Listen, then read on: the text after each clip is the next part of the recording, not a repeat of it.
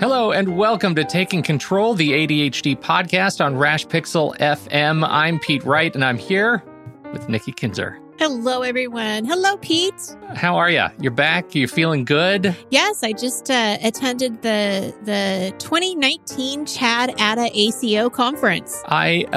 Somebody asked me, what does that stand for? And I said, it's the ADD conference.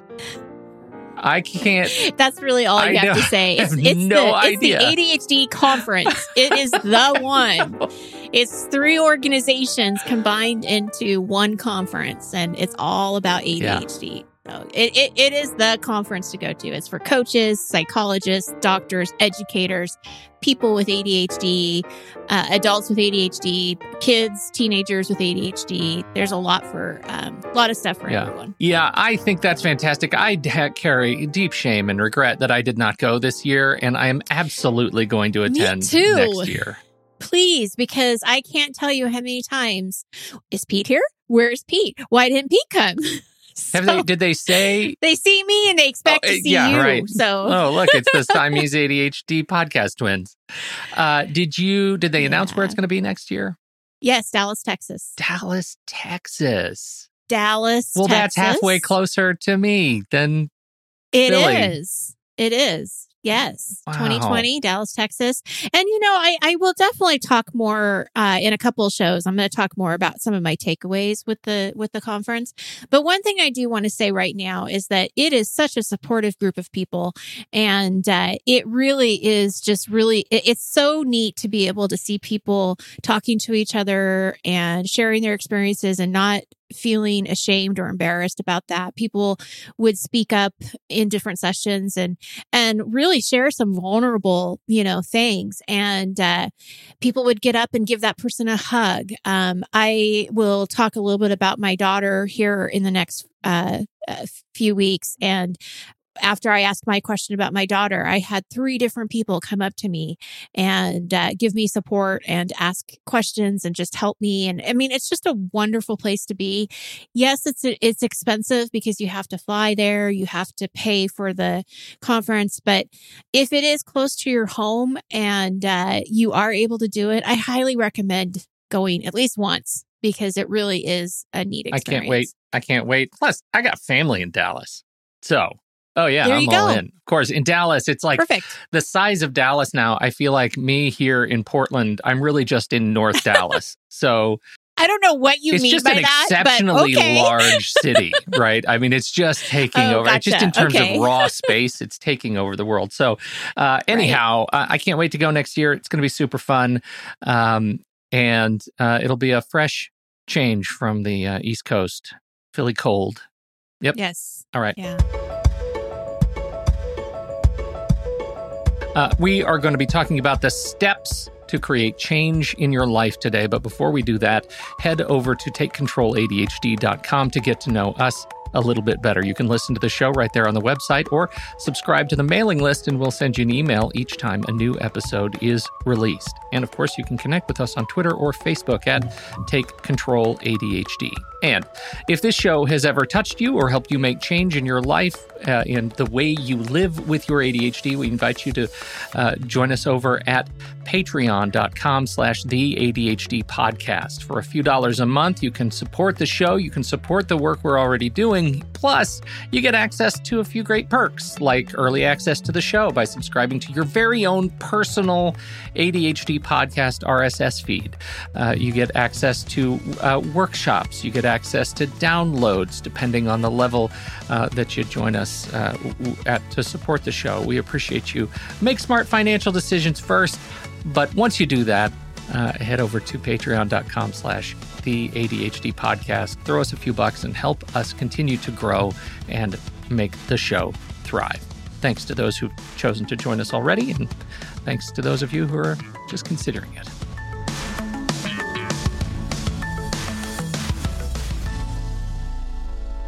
Nikki Kinzer, how do you create change in your life? Silence. What is that? It is hard, right? Change is hard. Okay, so how do you create change in your life? That's Gosh, what a great big question that is. When people come to coaching, that's what they're looking for, right? They're looking for change. They're looking for something to be a little bit different in their life. And a lot of my work is helping those people create new habits, finding strategies and systems and things like that work for them. Because, the goal is not to be a neurotypical. The goal is to find things that work with your ADHD brain. What we've learned in the last several years, or what I've learned in the last several years in my practice, is that, any kind of change is not easy. And we're not just talking about the big change of, stop smoking, exercise, be healthy. Those are bigger changes. Get to work on time.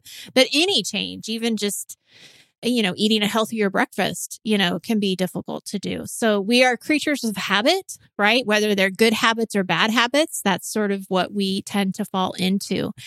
And in order to have a change take place in our lives, we have to be ready to take on a challenge, because change doesn't just happen because we want it to happen. I don't know, Nikki Kinzer. I think pretty hard. Yeah. And is anything changing for you? Well, I just kind of feel like maybe I haven't thought hard or long enough, so that I better just keep on keeping on.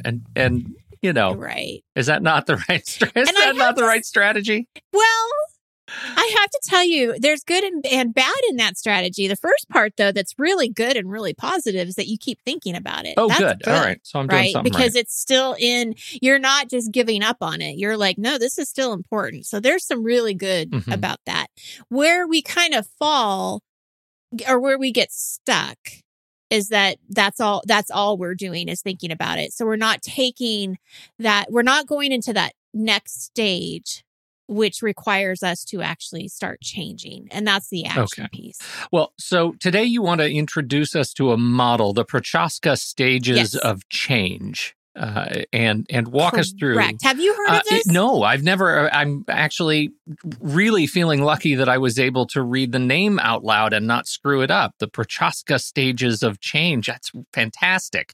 Where did you hear about it? Is this fresh from the CHAD conference, or are you a regular student? No, this is not. It's interesting because it's not fresh from the CHAD conference. This was actually introduced to me by a client.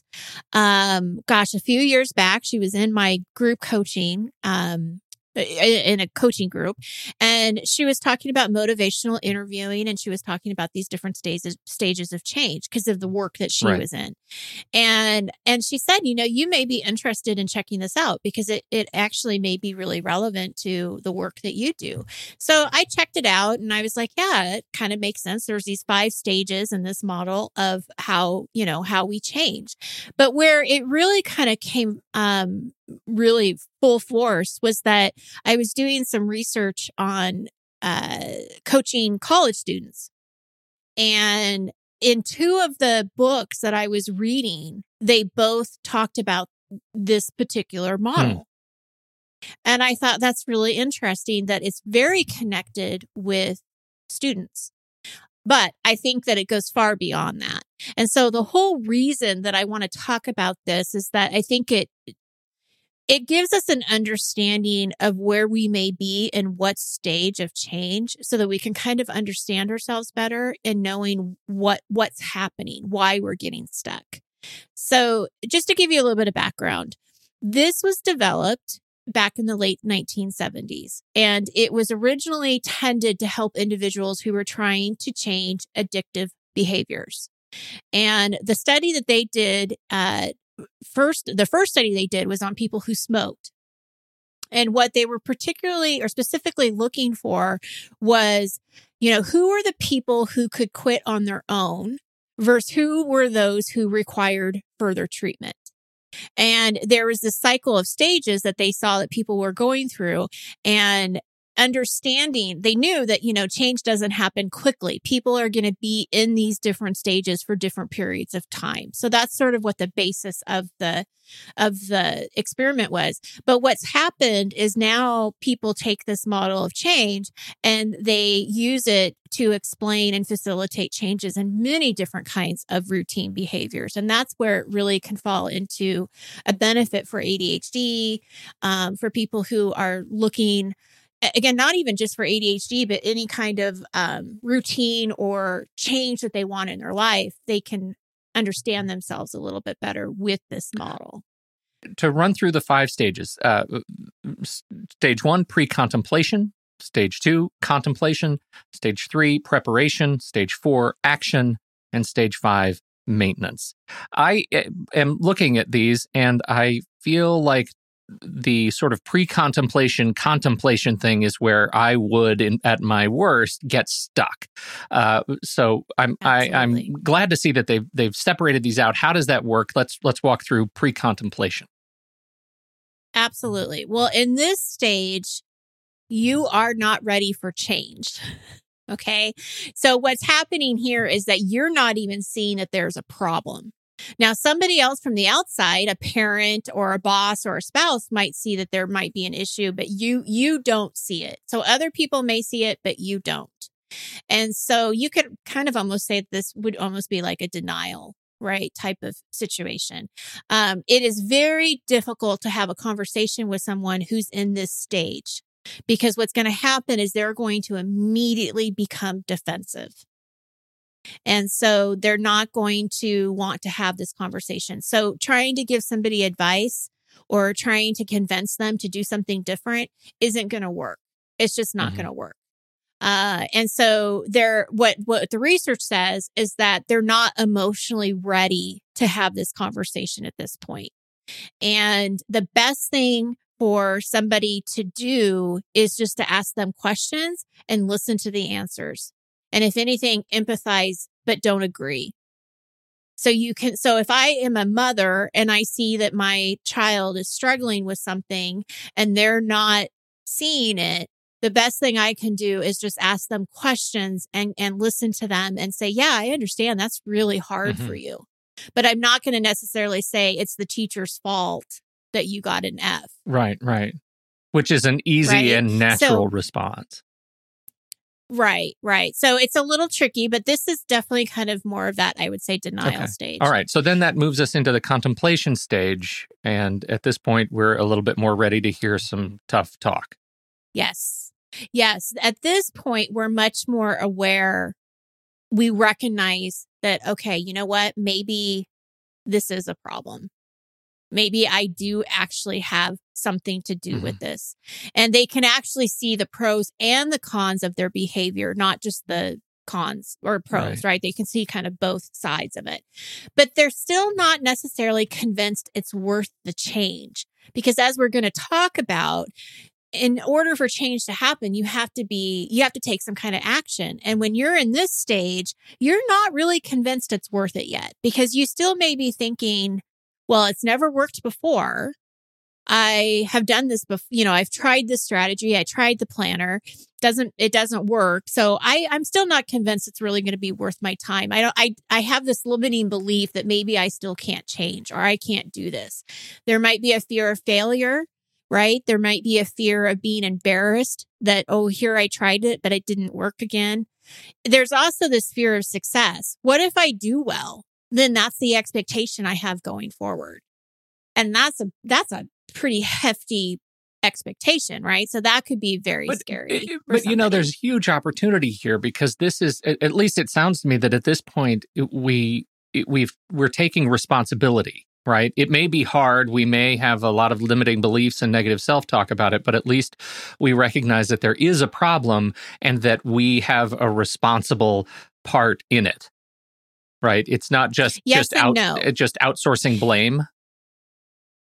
You're not outsourcing the blame, but you also could be getting stuck in your own limiting beliefs and blaming yourself and still staying stuck.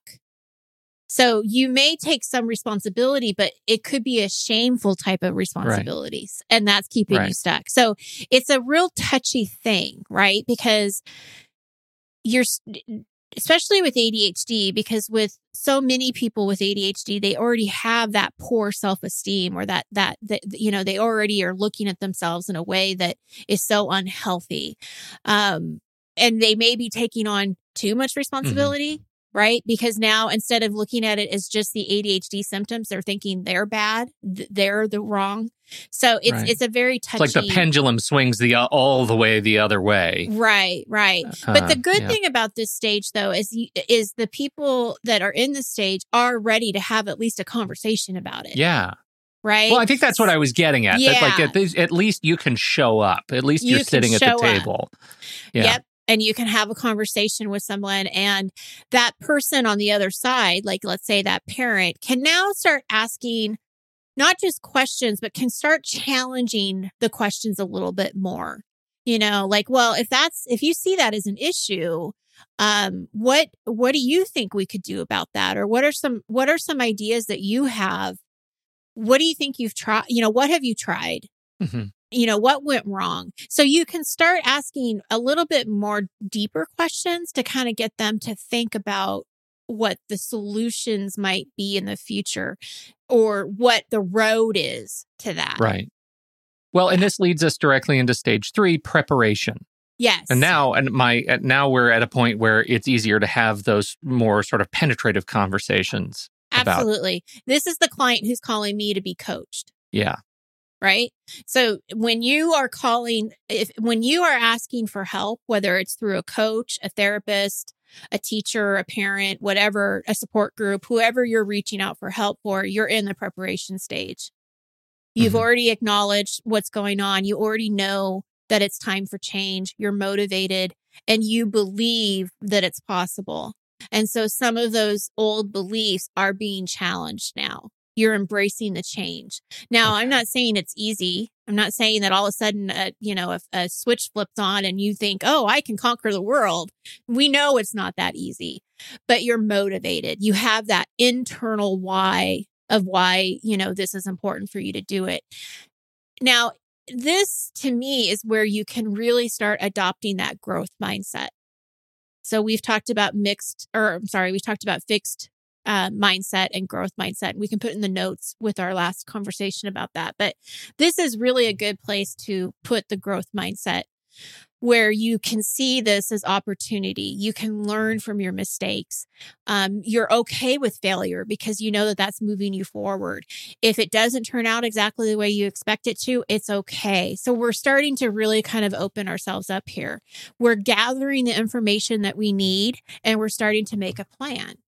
So when you go to coaching, that's what we're doing. We're figuring out what's going on. We're figuring out, what you want, what your goals are. And we're starting to really start to develop that plan of what may work for you.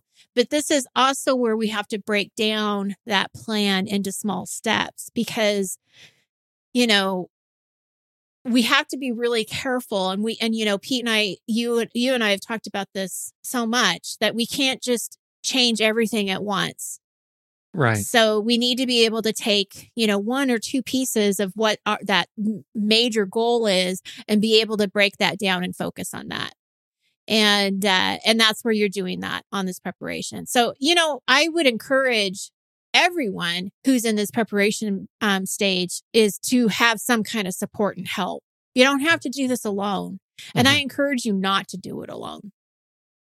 At this point, you get the sense that, I guess it's a question. At this point, do you find that you have let go of baggage of past failures? Is that what's one of the characteristics of preparation, that the act of being ready to move on represents the act of letting go of failure and moving on to a new potential success? I think it's the first step. I don't think that it would be realistic for us to say that those thoughts or beliefs won't come back up. But I think you are what I'm hearing you say, and what I do agree with is I think it's the first step of starting to let that stuff go. Okay. It's beginning to see that I am not a bad person because I have ADHD. I don't need to be fixed. What I need is to figure out how to work with this so that I can get what I need to get done. But I don't need to do it like everybody else does. Okay. So how, and I think this is a massive challenge for so many of us with ADHD. How do you get out of preparation? How do you get out of that mode of just, standing on a starting block, ready to go, and never really transitioning into step 4, action? Right. It is a challenge. And that's, again, why I want to really highlight how important it is to not do this by yourself. And to really do it with a coach, with a therapist, with a mentor, with an accountability partner, with somebody that you can talk to and you can go through this process with. Because what you're doing is you're practicing, right? So Sure. let's just keep this to a basic thing. Going back to students, if I have a college student who I'm working with and they're working on a morning routine because they are late to class every day. So where are they at? They're at this action step where they have to practice the routine. So in the preparation, we have already timed out the morning. We've already kind of figured out what has to be done, when they have to leave, what bus they're taking, right? We've already kind of worked all that out in the preparation. Now it's time for them to practice. And so what happens is when you're working with somebody or you have somebody you can talk to about it, it gives them that just a little bit of not just accountability in like a bad way. It's an accountability of, hey, look what I did today. I got there on time. I can do this, and if you have a bad day, it's like, well, this is what happened. And now I'm more aware of what happened so that I can stop it next time. So the action doesn't have to be a scary place. It's a place for practice. And one of the things that ADDers have a problem with is that it's very black and white thinking. They think that if I didn't do this the second, third, and fourth day, that it's never going to work. And what we have to really try to do is step away from that black and white thinking and be okay that it only worked the first day. But you know what? You get to try it again today. Mm-hmm. And it doesn't mean that it didn't work. You can keep being in this action step for as long as you need to be. Just keep practicing, keep tweaking. It's always a constant work in progress, but rely on your support. Right. As insofar as you're sort of living through the first 3 stages of change with every micro task that you take on, right? It's so easy to get caught in the little negative self-talk, right? The little bits of language that can stop any one of the next steps in your plan that you've been breaking down. And I think that sounds to me, what I'm taking away from this is just how important it is to to use this as a process, to keep it as a mental model and a practical model for getting over these humps. Absolutely. Because, we know that a habit, a routine isn't going to be consistent all the time. Right. So I want my clients to know that what you can be sure of is you will be inconsistent. This is not a black and white step, right? It's not that you do it or you don't do it. There is a lot of in between. And so it definitely is. You know how we talk about accommodations, and you're so good, Pete, at talking about like the different accommodations that you have to make sure your workflow goes smoothly in your home. You've talked about your laundry and all of that.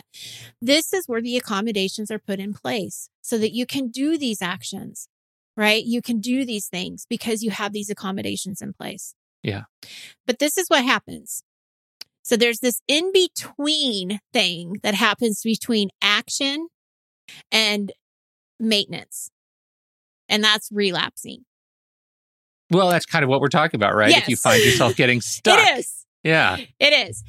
And this is going to happen. And it can also happen after even the maintenance stage. So you could be doing this for a year and still relapse after maintenance, right? So relapsing is exactly what we've been talking about. It's exactly what you think it would be. It's sliding back into those habits, those behaviors.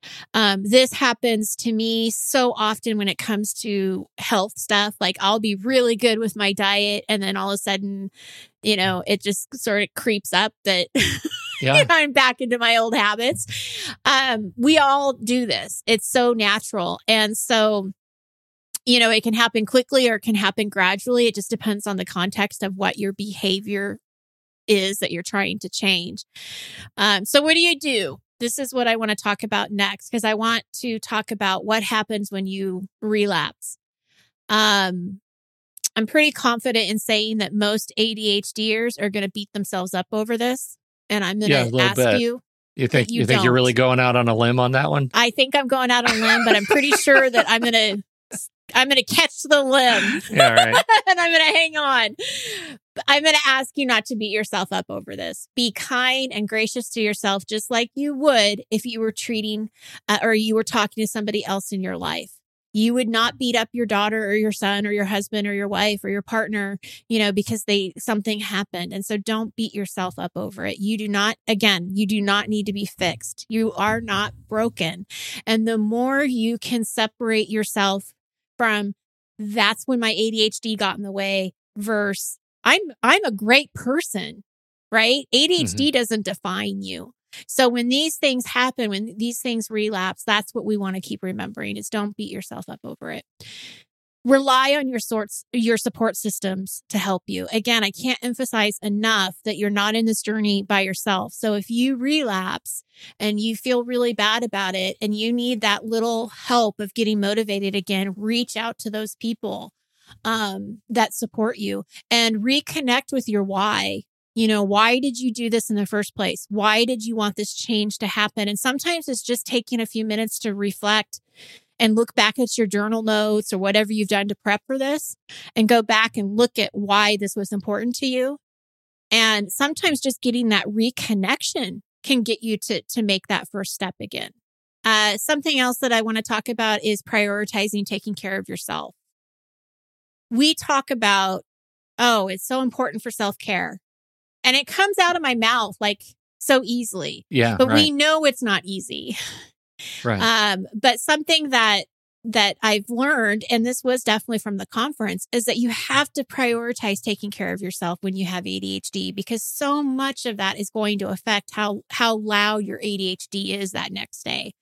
So sleep, nutrition, exercise, especially, those are things that, you really want to prioritize and put into your life. You know what I think? And I think we all know how great ADHDers are with money. I mean, in general, you know anything about ADHDers, it's they're financial savvy. But there is a thing that I have taken as financial advice, and it is actually permeated every other part of my life, which is pay yourself first, right? Right. So that's when you get paid, there is a reason at your job they give you the opportunity to take out your, a retirement contribution and put that away so that you don't ever see it.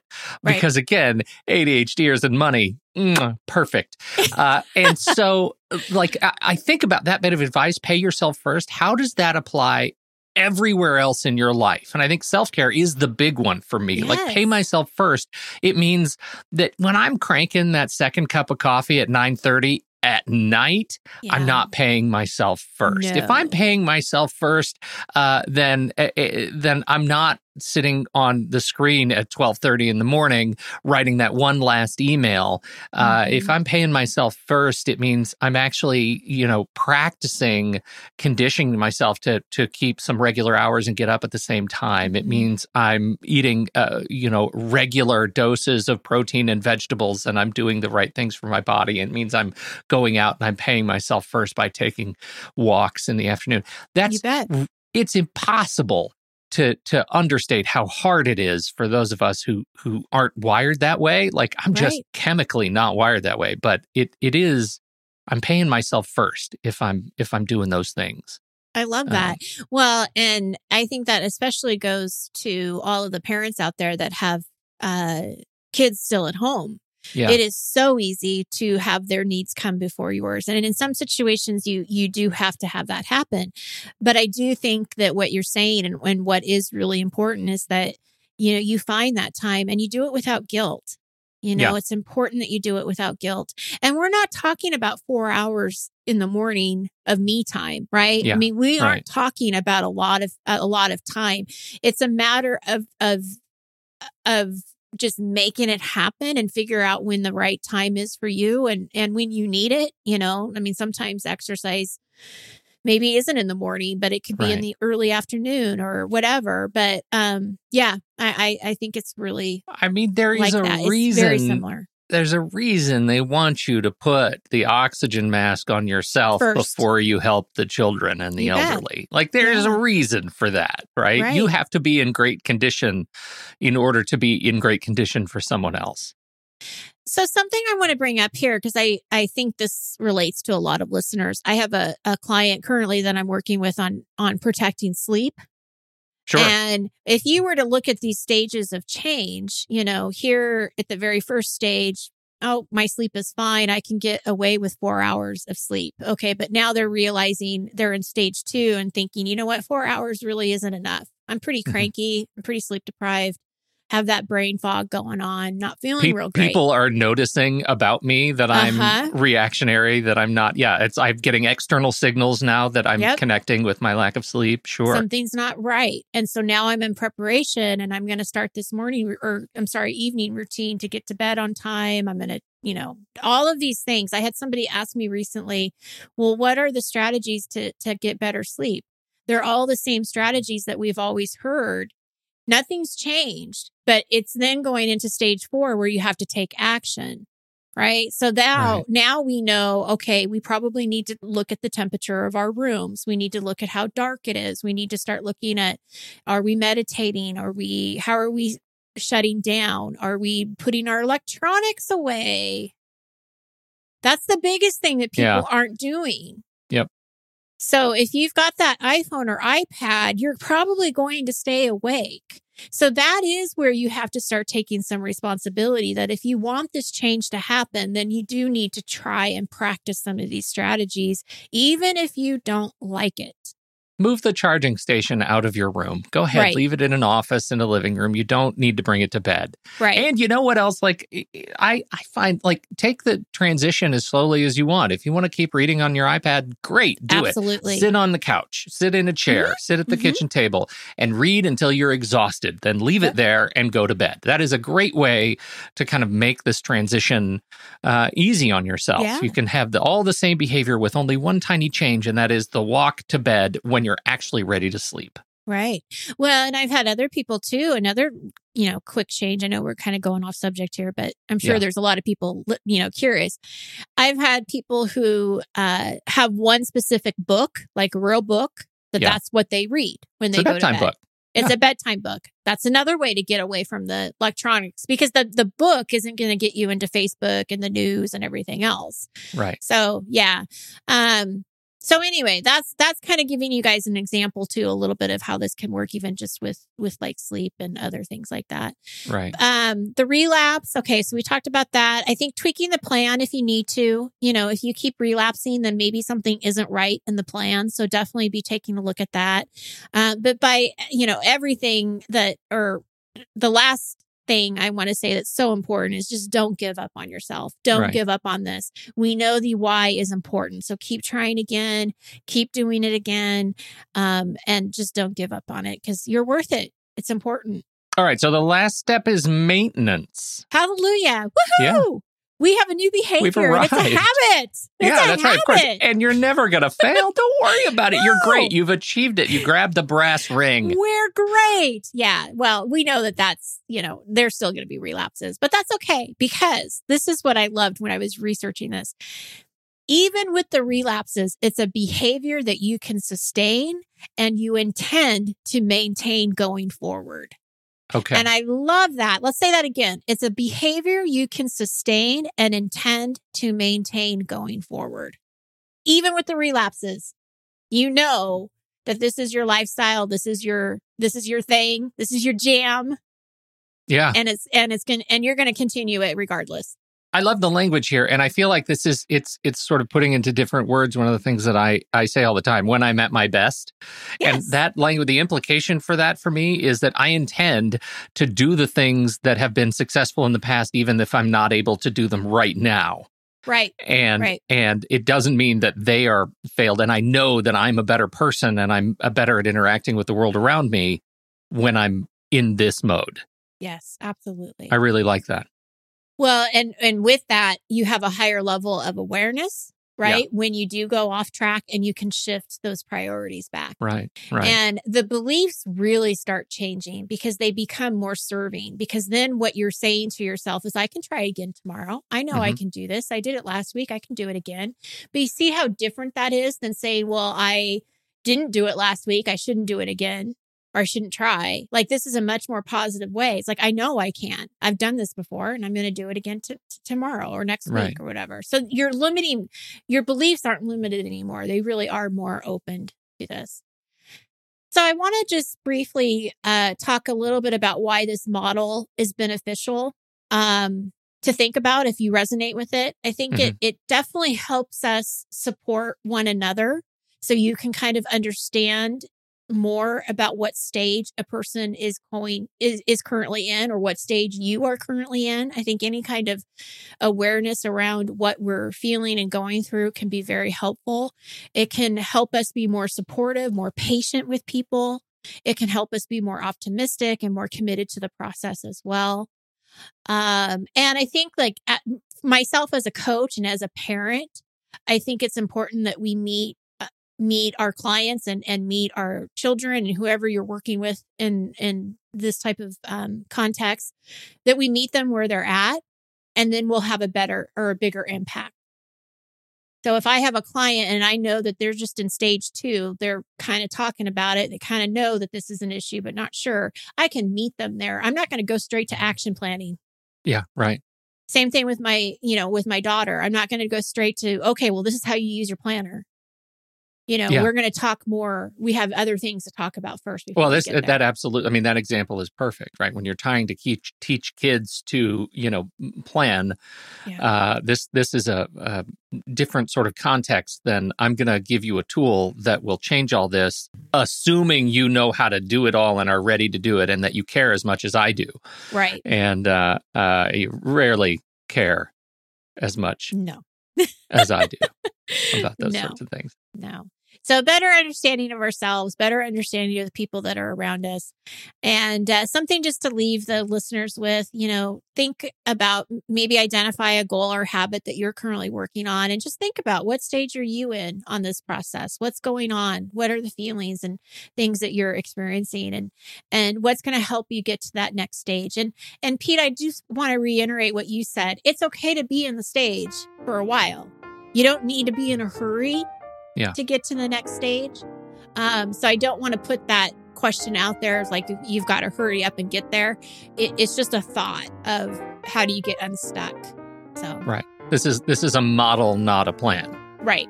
It's a way to help you think about, to use language that has come up recently. It's a way to help you think about a different part of the elephant, and hopefully it gives you some insight into other parts as well. This has been fantastic. What a great bit of insight here, Nikki. This is going to be a good library episode. I think I learned a lot today. Thank you for introducing us all to it. Absolutely. My pleasure. Okay. Thank you, everybody, for downloading and listening to this show. We appreciate your time and your attention. On behalf of Nikki Kinzer, I'm Pete Wright. We'll catch you all next time right here on Taking Control, the ADHD podcast.